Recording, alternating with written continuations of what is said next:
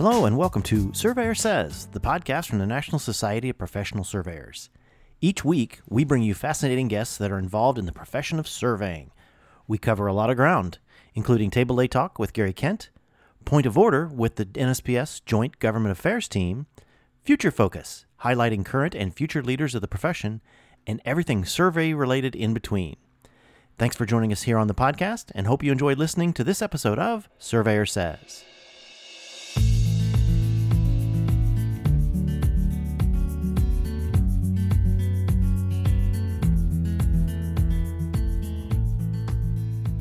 Hello and welcome to another episode of Surveyor Says. This one's going to be a little unique because across from me is Kurt. We're actually going to do something together rather than talking at each other for a time, because our special guest today is John J.B. Bird, the federal lobbyist for NSPS. Rather than talk about the issues and the other stuff that he does for us, he's going to talk about himself, which is going to kill him because he doesn't like talking about himself. So we'll see how it goes. JB, how are you doing today? I'm doing. I'm kind of. Tim, this has been an honor and privilege. I'm at the end of the week right now, and we've had a fun last couple days. So I'm running on reserves, but that's my job, and it's kind of, you'll see a pattern about this. So this is good for me. This is the toughest week of the year, quite frankly. Sure. And the good news is that you get buoyed at the end of the week because of all the good stuff that's going on. I've never been busier. Good. Quite frankly, Tim. Good. Well, I'll tell you what. Let's just jump right into it. And that, who is John Bird? What's your current position? I mean, Sure. the company and your position, and what do you do? Sure. Every day? Yeah, well, Tim, number one, who am I? So I am a male. I'm 45 years old. I grew up in the Winchester, Virginia area, a small town called Berryville in the Shenandoah Valley, Virginia. And I grew up on an apple orchard / working farm, and that's how I got my start. So more of a rural upbringing. But I do remember my first summers working. I was 13, 14 in an apple orchard in Virginia humidity. And Yep. that I think it gave me a little blue-collar angle. And then I did go to undergrad, and I went to grad school, got an MBA. Fast forward to political experience and whatnot. How did I get my start, which is where I am now. I was doing the math on this, so Tim and Kurt, please correct me if I'm wrong, but I graduated with an MBA from Winthrop University in 2001 in May, and then I started looking for a position. I didn't know what I was looking for, and I ended up on Capitol Hill roughly 5 months later, a month after 9/11, going to work for a U.S. Senate office. Fortunately, I was able to get my foot in the door, and I landed a position. That was my foot in the door experience. It was, again, a month after 9/11. And my third day working in the Senate office, in the front office especially, was the first day of anthrax. Oh, yes. I forgot about that. And so that was very, very much an eye-opening experience, a little foreshadowing of what was to come later. As far as access to capital, that we have an issue now, and buildings being shut down. So you got exposed to public policy, working on the, instead of knocking on the door to get in, I was already in, on the other side of the door. And eventually I worked my way up to the point where I was in the scheduling department of the U.S. Senate office. That gave me exposure to who the heck wanted to come in and meet with a senator in the first place, and how did they go about doing it. And so that was tremendous exposure for me down the road that I could then use and still use to today. But who am I? What do I do now? So in 2004, I cycled off Capitol Hill. I got to work for a very small lobbying firm at that time based in Reston, Virginia, John Pelletier and Associates. That's who hired me to be a lobbyist. That was got started working, I guess, in January of 2005. So this is what my 16th year or so lobbying. But really, by October of this year will be my 20th year of being engaged in public policy, advocacy, or just in general being a part of the Hill experience. Exactly. Okay. Good. My current position is vice president at Miller Wendhold Capital Strategies, based in Fairfax, Virginia. And John Pelletier's firm, roughly 2 years ago, started a acquisition merging with Miller Wendhold Capital Strategies, and that basically was finalized earlier this year, I believe January, early February. And so now, instead of having two firms in a merge, we are now a consolidated Miller Wendhold Capital Strategies, and I'm the vice president there. Nice. We have numerous clients that I do advocate and lobby for, but I believe we've been representing NSPS since 2012. Exactly. So the better part of a decade now. Well, and we're not so naive to know that you do have other clients I guess that's been the nice thing, and that's one thing I want to compliment you on, is that you make us feel like we're your only client. That's exactly what I was going to say. Oh, you'd never yes. know it from our perspective that you worked for anybody else, just because of the availability, the capability, and getting things done for us timely, and it just seems to us like we're your only client, although we know you're not. I know one of the things I'm curious about. And part of it comes from my own background. You guys know, and probably most of our listeners know, my father was a minister. And so when I was growing up, I'm thinking, well, I'm probably not going to be that, because I've seen how that works and what you deal with and all those kind of things. And then later in life, I didn't become a minister, but I became an evangelist for surveying. So I'm just curious with you. I know your family background is steeped well, and you may want to talk about that a little bit in the whole political arena. And did that ever weigh on your mind as you were going through school or anything like that, or it just was an epiphany all at once? I do. Thanks, Kurt. It does take me down memory lane. Now that I think about it. So I won't get into the entire background, but I will say I do remember growing up when I was in the single digits age-wise. I do remember my grandfather coming over for family meals. At that time, he was a U.S. Senator before he announced his retirement in the U.S. Senate representing Virginia.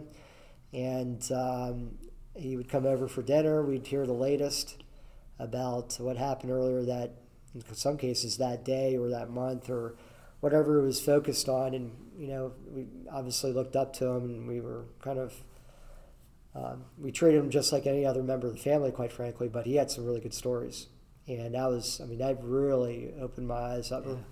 I started listening more. Right. When you're around your grandparents, especially your grandmother, but then you start listening more to your grandfathers and whatnot. You just try to, at that point, you're very impressionable, and you're a little bit more open to hearing it, and you can tell.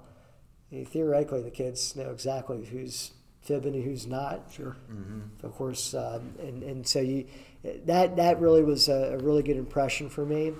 I was just treated like any other member of the family. I had 3 siblings, still do, fortunately, and we were always kind of fighting for attention. But especially when grandfather came over, everyone just kind of quieted a little bit. Sure. And it was more of a learning experience. Well, I guess based upon that, and knowing that here's your grandfather, who's obviously a very prominent political figure, but yet you know him as just a grandfather.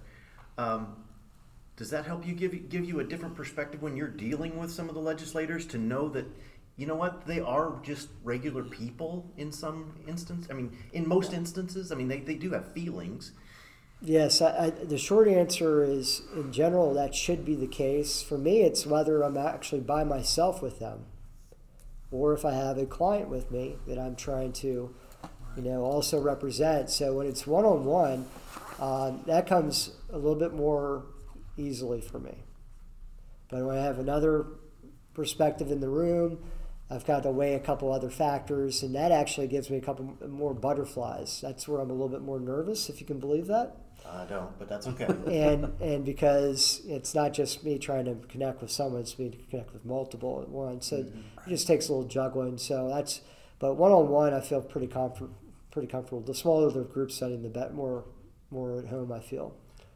So I want to talk a little bit more about those political relationships and the importance of whether it's a corporation, whether it's an association, why is it so important from your perspective to have those political relationships? I mean, yes, we vote these legislators in. What makes it special that we need to be in front of them? Well, from a surveying perspective, you look at the role of lobbying and what the Constitution allows, and who's at the table versus who's on the menu. The risk is, if you're not engaged in public policy and you're engaged in a profession and the profession is not represented, well, who's going to represent you? Who's going to speak for you? No one will, in a nice way. They're going to maybe potentially pick you apart or find a way to improve their background and at the expense of yours, quite frankly. So I think that's one of the major things that we try to focus on, is that we always hark back to the fact that politics is not a one-off situation. You're not just showing up to vote. It is a relationship with whoever you're voting for or want to engage in any which way. And so, we're just concluded the virtual Day on the Hill from the last 2 days for the NSPS version in 2021. And there were a lot of folks who signed up for the first time. And what we try to coach them is that congratulations for stepping up, to representing the profession, to representing yourself, and making yourself look good, making the profession looking good. This is just a start. This is chapter 1. Right. And we want this to be a long story, a long book, a long relationship, if you have anything to do with it. And so they do. This is the first chapter. And the more chapters you can add to that relationship, the better off you are, the better off the profession is. And from a politician's point of view, they want to get something out of it too.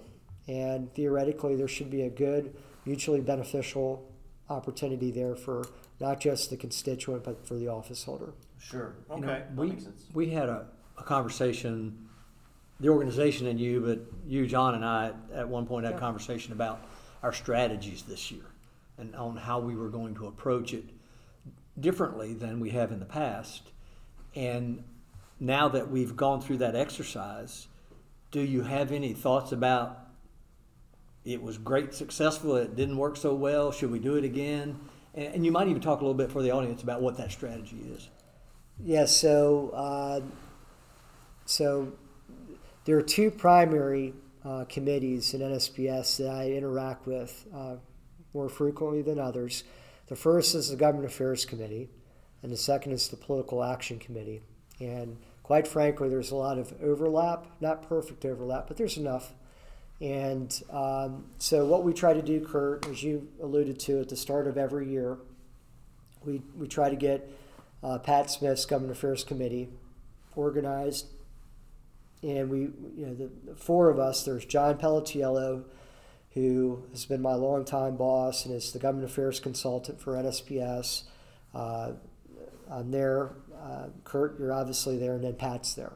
And we basically take a look at what happened the previous year, good and bad, and then, but primarily, what's the role of the Government Affairs Committee in developing policy? What does Congress look like? And when we decide for the NSPS Day on the Hill, or longer term, what are some of the other issues that we're going to need to be aware of and either be proactive or reactive to, we develop a pretty long list. And then we whittle it down a little bit, and then prioritize really what are the priorities and what should we spend most of our resources, primarily time, staff time, to pursuing. So it's a long process, but we think the benefits are done so that, in the short term, we can go up and educate members of Congress. But remember, Congress is a 2-year cycle. Mm-hmm. So every year we want to refresh that. And we usually do it in January. We're now in mid to late April. And boom, a third of the year is already behind us, so to speak. But there's plenty more to do as Congress picks up.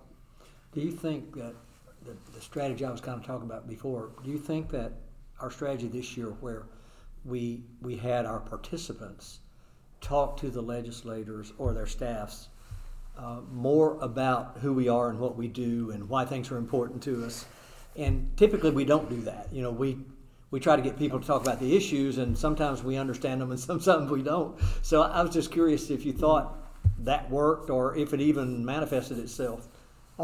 Yes, Kurt. In context, this is really what happened. The decision was made not to take multiple issues to Capitol Hill, but to focus on one.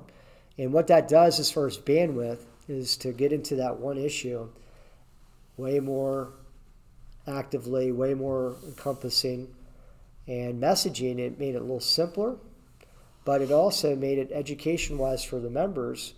It was a little bit more simplified so that if you're starting off or if you're a veteran of doing these Hill days, it was, we thought, a better way to translate what the ask is. Mm-hmm. And in order to get to the ask, you got to do the background and the build-up. And that's where we thought that was the best way to leverage the profession and everyone's different perspective about what the profession means to them and how it would translate to the respective House and Senate offices. And we thought going with a more simplistic approach because of the virtual nature.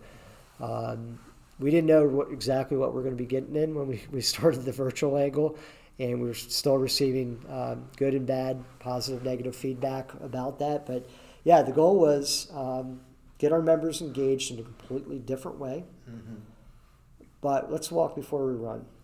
And that's what we consolidated down to one issue, but made it very concentrated, but in a helpful way, we thought. For instance, instead of having 3 different or 4 different issue papers, we just had one, but that one issue paper was 3 pages long. Mm-hmm. And so the way we scoped it out was the first roughly 2 pages was, what does society take for granted? Exactly. That should be attributed and can be attributed back to the profession. And then the last page was split into 2 items of the 3-page issue paper. The last page had, all right, what is the flavor of the day in Congress?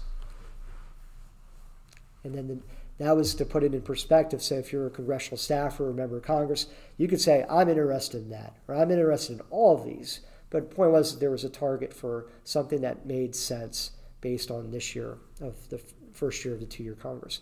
And the final part of the issue paper was, what is the ask and what's the flexibility to add a legislative provision?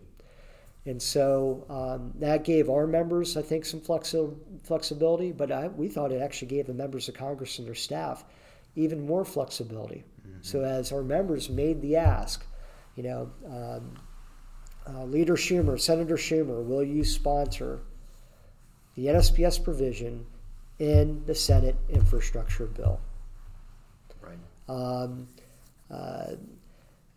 Congressman Clyburn, as you're putting together your rural broadband infrastructure deployment bill, will you sponsor the NSPS provision in your rural broadband development infrastructure bill?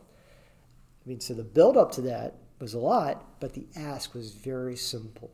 Right, exactly. I like the approach myself, I'll be honest with you, because, and I think Kurt will chime in on here too, is that surveyors by nature, we have stories. We're storytellers. And so to be able to relate, like you just said, that first 2 pages is really that relationship that every one of those legislators and their staffs can understand. And then it does go into basically an ask of, this is how it applies to what your particular legislator is involved with. So I thought it was a great approach. So I kudos to the group for putting that together in that form. So I guess that gets me to my next question on lobbying itself. And there's a lot of I guess there's a lot of stigma behind lobbying, that it's greasing palms and it's doing quid pro quo and all these other things. Tell us in your terms. I mean, what is lobbying? Really, what it comes down to. So my undergraduate degree, Tim, was in history, Mm-hmm. and my graduate degree was in business. And I saw common threads, and that was what were the historic trends connected to policy that impacted the business community and impacted the economy. In other words, what are the policies coming out of Washington, D.C. that impacts the marketplace, whether it's through legislation or if it's in an agency, what's the regulation? So lobbying, kind of a quick way to think about it, I think it has everything to do with doing your homework. What is the issue? What's either side of an issue? For me, with a history background, it required me to actually do research on any of the policies. What is our position? What is the opposition position? And then there's a combination. I think it's a combination of sales and also a combination of educating. And for me, if I'm starting from scratch with someone, I always say that I'm an interpreter. I represent a client, in this case, an SPS. Mm-hmm. They know exactly what they want. What's their target? Their target is Congress.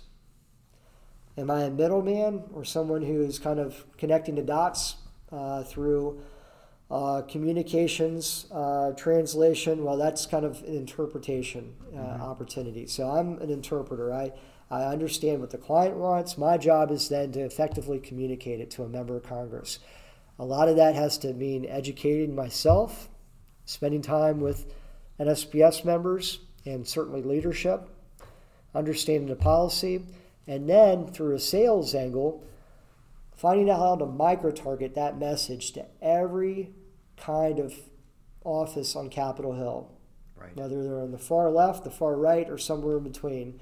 You got to micro-target the message based on the state, the Commonwealth, or if it's a congressional district, what makes the most sense to that congressional district. So there's a lot of research. There's a lot of educating yourself before you try to go over to the Hill and educate a member of Congress on why should they even give us the light of day, let alone do something about our ask. Right.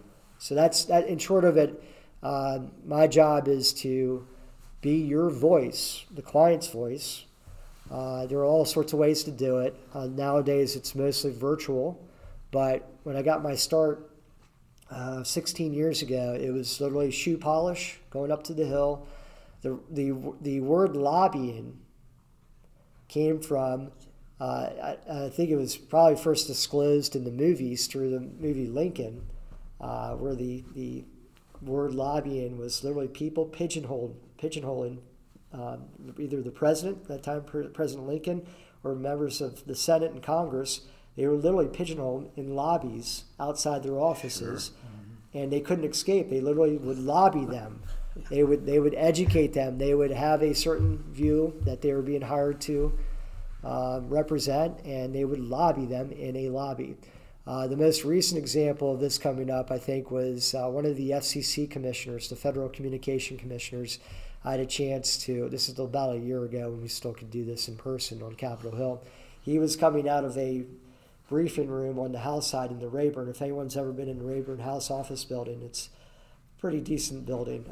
And some of the wings kind of connect all at once. And if you get a choke point, a pinch point, in one of those walking areas, you can literally pigeonhole someone in right along an elevator or a stairwell, and they have nowhere to go. Right. And so I was able to do that. We got a picture with Commissioner Carr, one of the current FCC commissioners, who has a very important role to play in the Legato GPS interference issue. Sure. So you can have all sorts of interpretations. That's up to everyone's view. I'm just trying to give you a context for how the name came about. But modern day lobbying, it can be done by the individual surveyor through the actual political process. It doesn't have to be someone who's a hired lobbyist. It can be, a constituent, an expert in your field that simply wants to educate and perhaps sell someone on the right way to do something that they think the status quo either doesn't work or it could work better.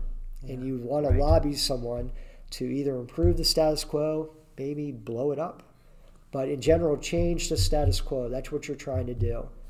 And you've got to have an ask. You've got to be able to communicate that effectively. And you have to rely on the client to really get you up to speed on the issues specifically.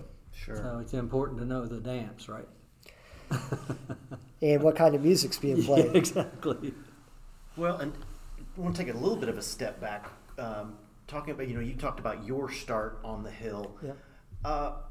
And I think that's what people get completely blown away the first time we were on the Hill and lobbying, how young the staffers are, how young that the gatekeepers of getting into a lot of these legislators are. And that's a great thing. It really is. But I think that really shocks people, how young it is to get in there. Yeah, good point, Tim. When I got my start, I was in my mid to late 20s, and I felt old. Mm-hmm. So you're right. I think there is the important thing is that these folks aren't just showing up just to show up. I mean, regardless of the age, anyone who works on Capitol Hill, whether they're an elected member of Congress or they're a key staff or just a staffer getting started, they have other intentions than just showing up for the job. Mm-hmm. They are driven, and they have policy in mind, and they literally, whether they're the brightest or the not so brightest, they have drive. Mm-hmm. And if you can make the connection with these folks and develop a relationship, that's something that can be incredibly helpful to the profession. And regardless of the opportunity, if you do not meet with a member of Congress, the staff around Capitol Hill literally run Congress. Mm-hmm. Everyone knows that members of Congress, they do take recesses. They go back to their districts. Guess who doesn't? Mm-hmm. The staff. The staff stay around and represent those offices and run Capitol Hill. And whether they're in their 50s, 40s, 30s, or 20s, or if they're interns, or even the pages that get their start as probably teenagers or whatever ages those are, there's definitely a matriculation in age, but do not be confused or misinformed or let down in any way. If you develop a relationship with these folks, they literally run Capitol Hill. That's amazing. So the trick is at your age or younger to be a peer, and if you're my age, you act grandfatherly, right? I'd say that one of the cool things is that for the downside to the age in the staffers is that there's high level of turnover. Mm-hmm. Whether they want to go back to school, maybe pursue a grad degree, or they just want to do something else for whatever reason. So I look at it, it does come down to numbers and quality. So there is through the sales angle, if you go and visit 10 offices, in 3 years, there may be 3 or 4 of those original 10 offices that have the same staff. Mm-hmm. And after 10 years, maybe it's just one of those offices. Sure. But that's one 10-year relationship you have. And if you have 10 of those 10 out there, that means you've got 10 good contacts on Capitol Hill after a decade. And I've been at this now for 16 years, and you'd like to think that that is a good trail of folks that can be helpful. We go back to the earlier comment about we do have other clients. The good way to look at that, it's really happy to hear that y'all have that view of as far as feeling like you're our number one client. I will say this, what y'all get as well is that our clients who are other clients, we have relationships with those staffers, and we can then tap those resources as well to the benefit of NSBS. Sure. Exactly. So,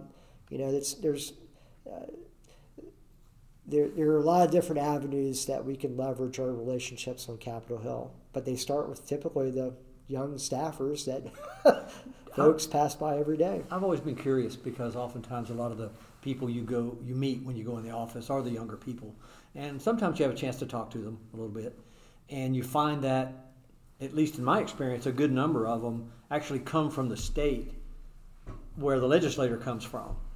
I'm just curious, as the those staffers mature and maybe start to move around a bit, do they still kind of stick to their own state, or they just go where the opportunities are, or how does that work? They're a great question, Kurt. The more I think about that, I'd say that there's no pattern. I think it just comes down to the individual. Some are very career driven. Some are very state driven. Some have a good mixture and have the best of both worlds. They get to work for a member of Congress from their home state, and it's perfect policy connection for them. But again, there's a high level of turnover for a reason, for many reasons. But one of which is just folks want to progress differently in their career, or change careers, or find a different rationale for their career, and they decide to switch for whatever reason. But yeah, if you can, after knocking on so many doors, again, if you go with 10 offices, after 10 years, just one of those staffers is left, and they're in the same state representing the same office.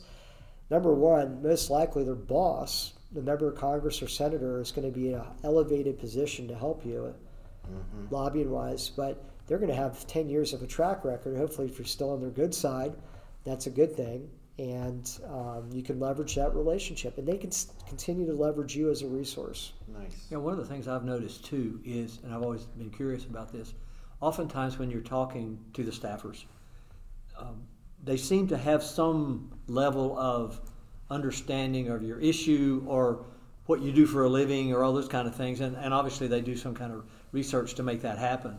But still, it makes you feel comfortable that they've taken the time to try to understand who you are and what you're talking about. Yeah, and I think it's cuts both ways, Kurt. You gotta take an interest in these folks. I mean, they're going to take an interest in you. On the other hand, I will say this: I noticed in 16 years, I think where I saw a change was probably somewhere around year 7 or 8 of lobbying.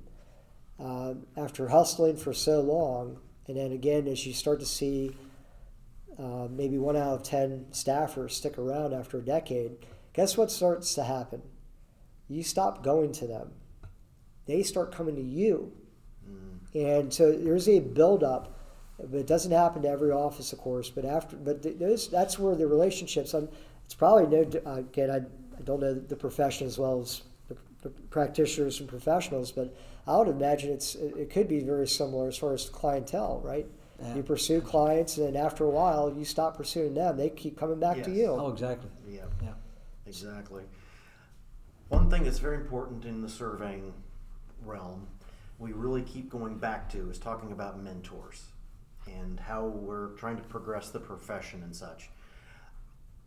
What has mentoring been for you? I mean, obviously you didn't just jump into the Capitol and you just decided to wing it all the way through, and maybe you have, but have you had some good mentors along the way? People you've looked at, want to emulate, and have helped you along the way? Well, it's maybe a shocking start to the conversation, but I learned how to answer this question back in high school. My mother and my father. Okay, so my father was the apple grower, and I remember during the harvest season, he may get 2 or 3 hours of sleep. One year, I think he got double pneumonia or double bronchitis, and that was the only thing that kept him in the house during the peak of the harvest season. But for at least 20 years he was doing that. That showed hard work. That showed putting it all on the line for the family. My mom was a little different, but she had other responsibilities. And quite frankly, the most recent member of the family in politics was my mom. She literally served 20 years on the local board of supervisors in the county. And you'll love this. I mean, her first run for office was against an incumbent. She lost by 7 votes, and she decided not to seek a recount. And then that goodwill of not actually challenging the results of the election that close, the seat opened up 4 years later, open seat. She ran it walking away. And then she held the seat for another roughly 16 years after that first term, and then she retired recently. So those are the 2 mentors from the start. And then, obviously professionally, a lot of other folks I've looked up to. I got my start on Capitol Hill largely from my grandfather helping open a door for me, so I'll always be in debt for that. That's how I got my start. The original chief of staff of the Senate office is now running a major trade association downtown, so I'll always be helpful or thankful for that. As far as lobbying itself, though, of course, you can't go anywhere without mentioning John Pelletiello, exactly. who hired me in late 2004 to start in 2005. I do remember, though, my first big coalition meeting on Capitol Hill was run by a coalition run by the Paul Miller of Miller Wenthold Capital Strategies. So I basically, as long as I've known John, maybe a month later I got to know Paul. And so eventually, 14 or 15 years later, their firms merged, and it's a good connection there. Kurt, I'm trying to remember the first time we actually met. I think it was before we came on board in 2012. I'm thinking Cough Pace. So we probably got to know each other late 2005 or 2006, maybe back then. Could have been easily. So I was aware of Kurt. I saw Kurt maybe not as frequently, but Kurt's been around the block and knows how Capitol Hill works. Yep. So I definitely reference Kurt. Now, fast forward to 2012 when we first started, representing NSPS. A couple names come to bat. John Warren, Pat Beeler, Jim Cohn. A lot of folks not from the East Coast, and then a lot of folks from the Midwest, a lot of folks from the East Coast, and everywhere in between, quite frankly. There's probably obviously too many to name at this point. The closest relationships I have outside of the leadership here at NSPS, as part of leadership, is Pat Smith and John Warren. That's who I spend the most time communicating with. So within NSPS, that's where I have just an ongoing relationship, because there's been a lot of stability with those two committees, and that's been incredibly helpful.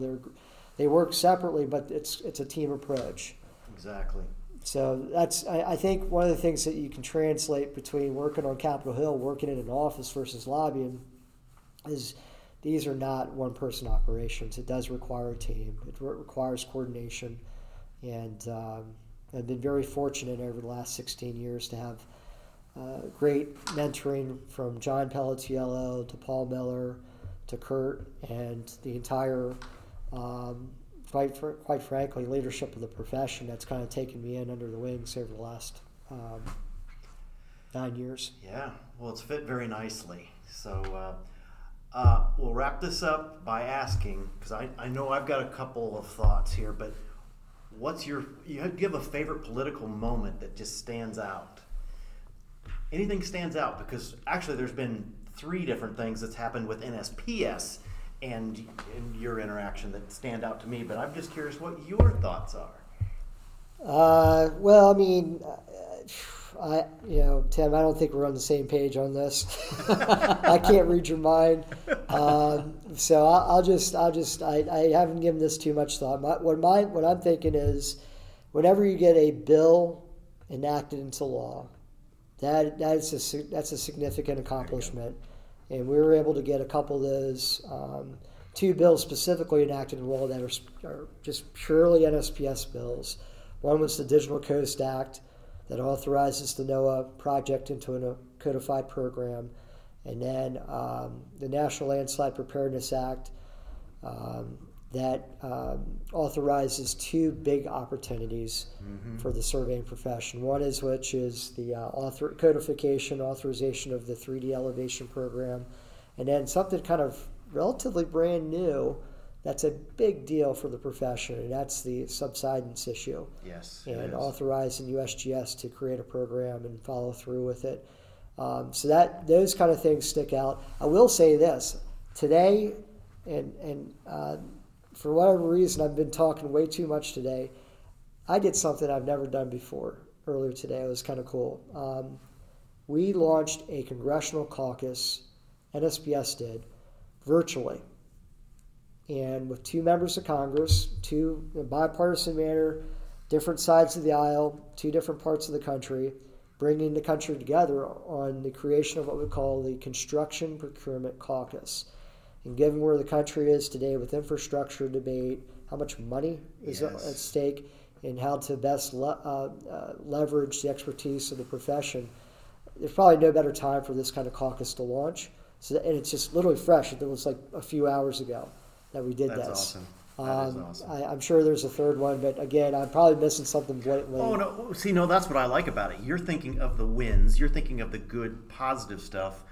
I'm thinking of the gyrocopter guy that landed in the next to the Capitol that cleared everybody out. We had one lobby day. We had the metro go down to where nobody could get anywhere.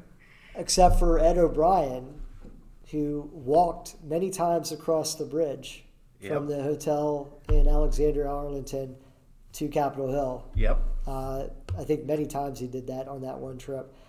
Here's one. Speaking of there's nothing. So on Capitol Hill, when there's a committee hearing, the majority party takes much pride in scripting. Everything on Capitol happens for a reason. Mm-hmm. And it's scripted out most of the time, 99% of the time. The one time you can't plan for something is when technology hits and something snags. And this is probably about 5 years ago when the unmanned aerial system issue was being built up for the last FAA reauthorization bill. And every committee on the House side wanted a piece of the action, especially committees that don't typically have anything to do with the jurisdiction over the issue. They just like the technology, want to be cool. So I think I'm trying to think it was a Science, Space, and Technology Committee did a hearing. They brought in a witness who was in charge of flying an unmanned aerial system. And wouldn't you know it, they brought the system into the actual committee hearing room. And for those who may not be familiar, most of these rooms are very small. Mm-hmm. And there's very little wiggle room to elbow space. And wouldn't you know it, as soon as the UAS got up and flying inside the committee room, it crashed. Oh, no, I haven't heard that story. That's awesome. It crashed, and literally it took everyone by surprise. No one was hurt, fortunately. But truth be told, it painted a picture for what a lot of discussions of what was to come as far as safety, privacy, who should be an acceptable operator of these, and what's the role of government in regulating, what's the role of the market and commercial opportunities to move forward.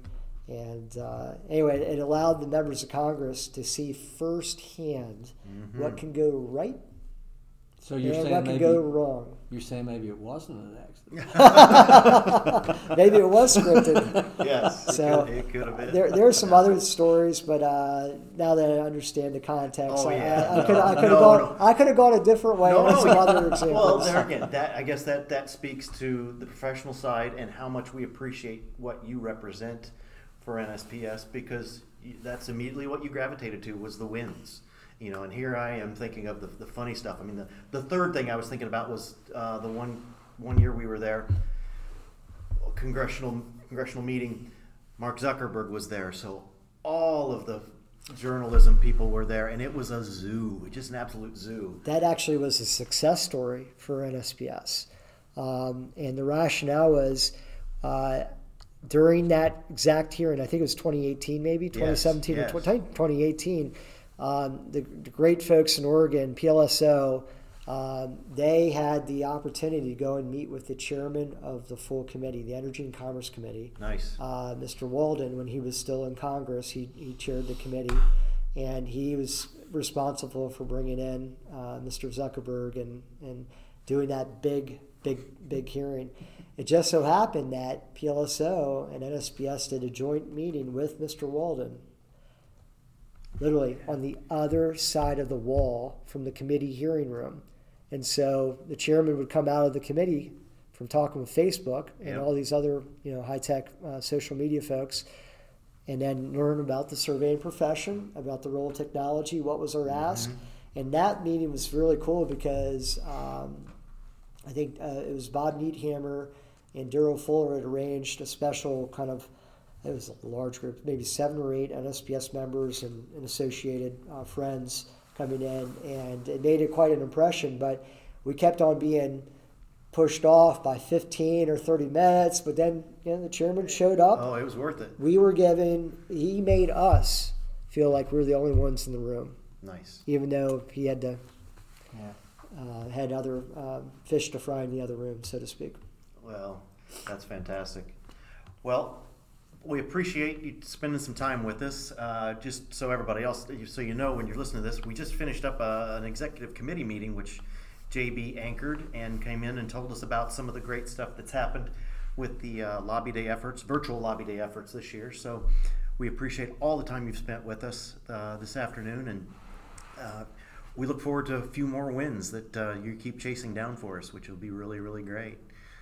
So, I love the new technologies we have where we can do this no matter where we are, but nothing's ever as good as face-to-face like this. yes.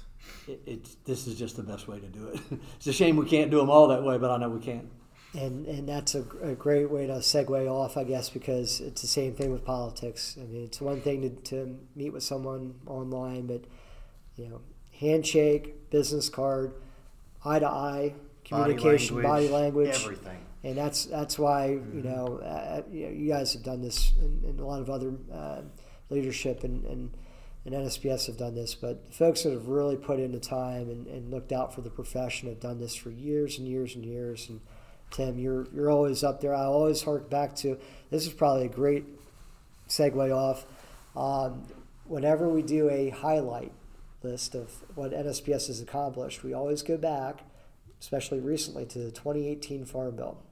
Sure. We were able to get Brent Berth appointed to the FCC USDA Advisory Commission task force on 5G, on rural connectivity issues, solely because one member of the NSPS leadership decided to go to a town hall meeting in Illinois one year and educate the chairman of the Committee of Jurisdiction, the House Agriculture Committee, and 5 or 6 other members of Congress who happened to be at that town hall meeting. Who the heck am I talking about?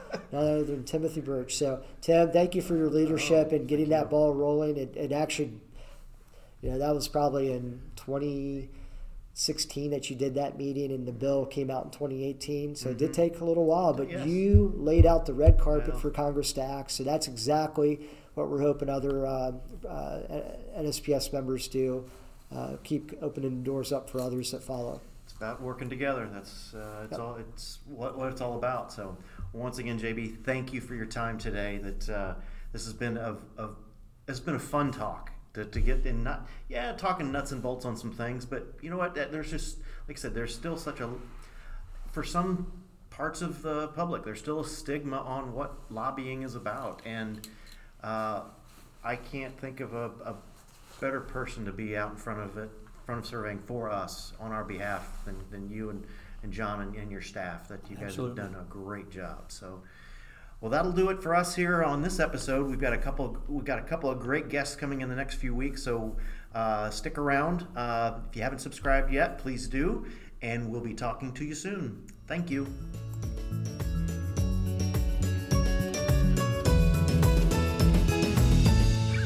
You've been listening to the Surveyor Says podcast, brought to you by the National Society of Professional Surveyors. If you have any questions about today's episode or any other topic, please email us at info@nsps.us.com, and we are here to help. Visit our website, nsps.us.com, to learn more about our association, the programs we administer and support, our sustaining members, and information about future episodes of Surveyor Says. Subscribe to the podcast on iTunes, Apple Podcasts, Google Play, iHeartRadio, Spotify, as well as our podcast host, Podbean. And remember, it's a great day to be a surveyor.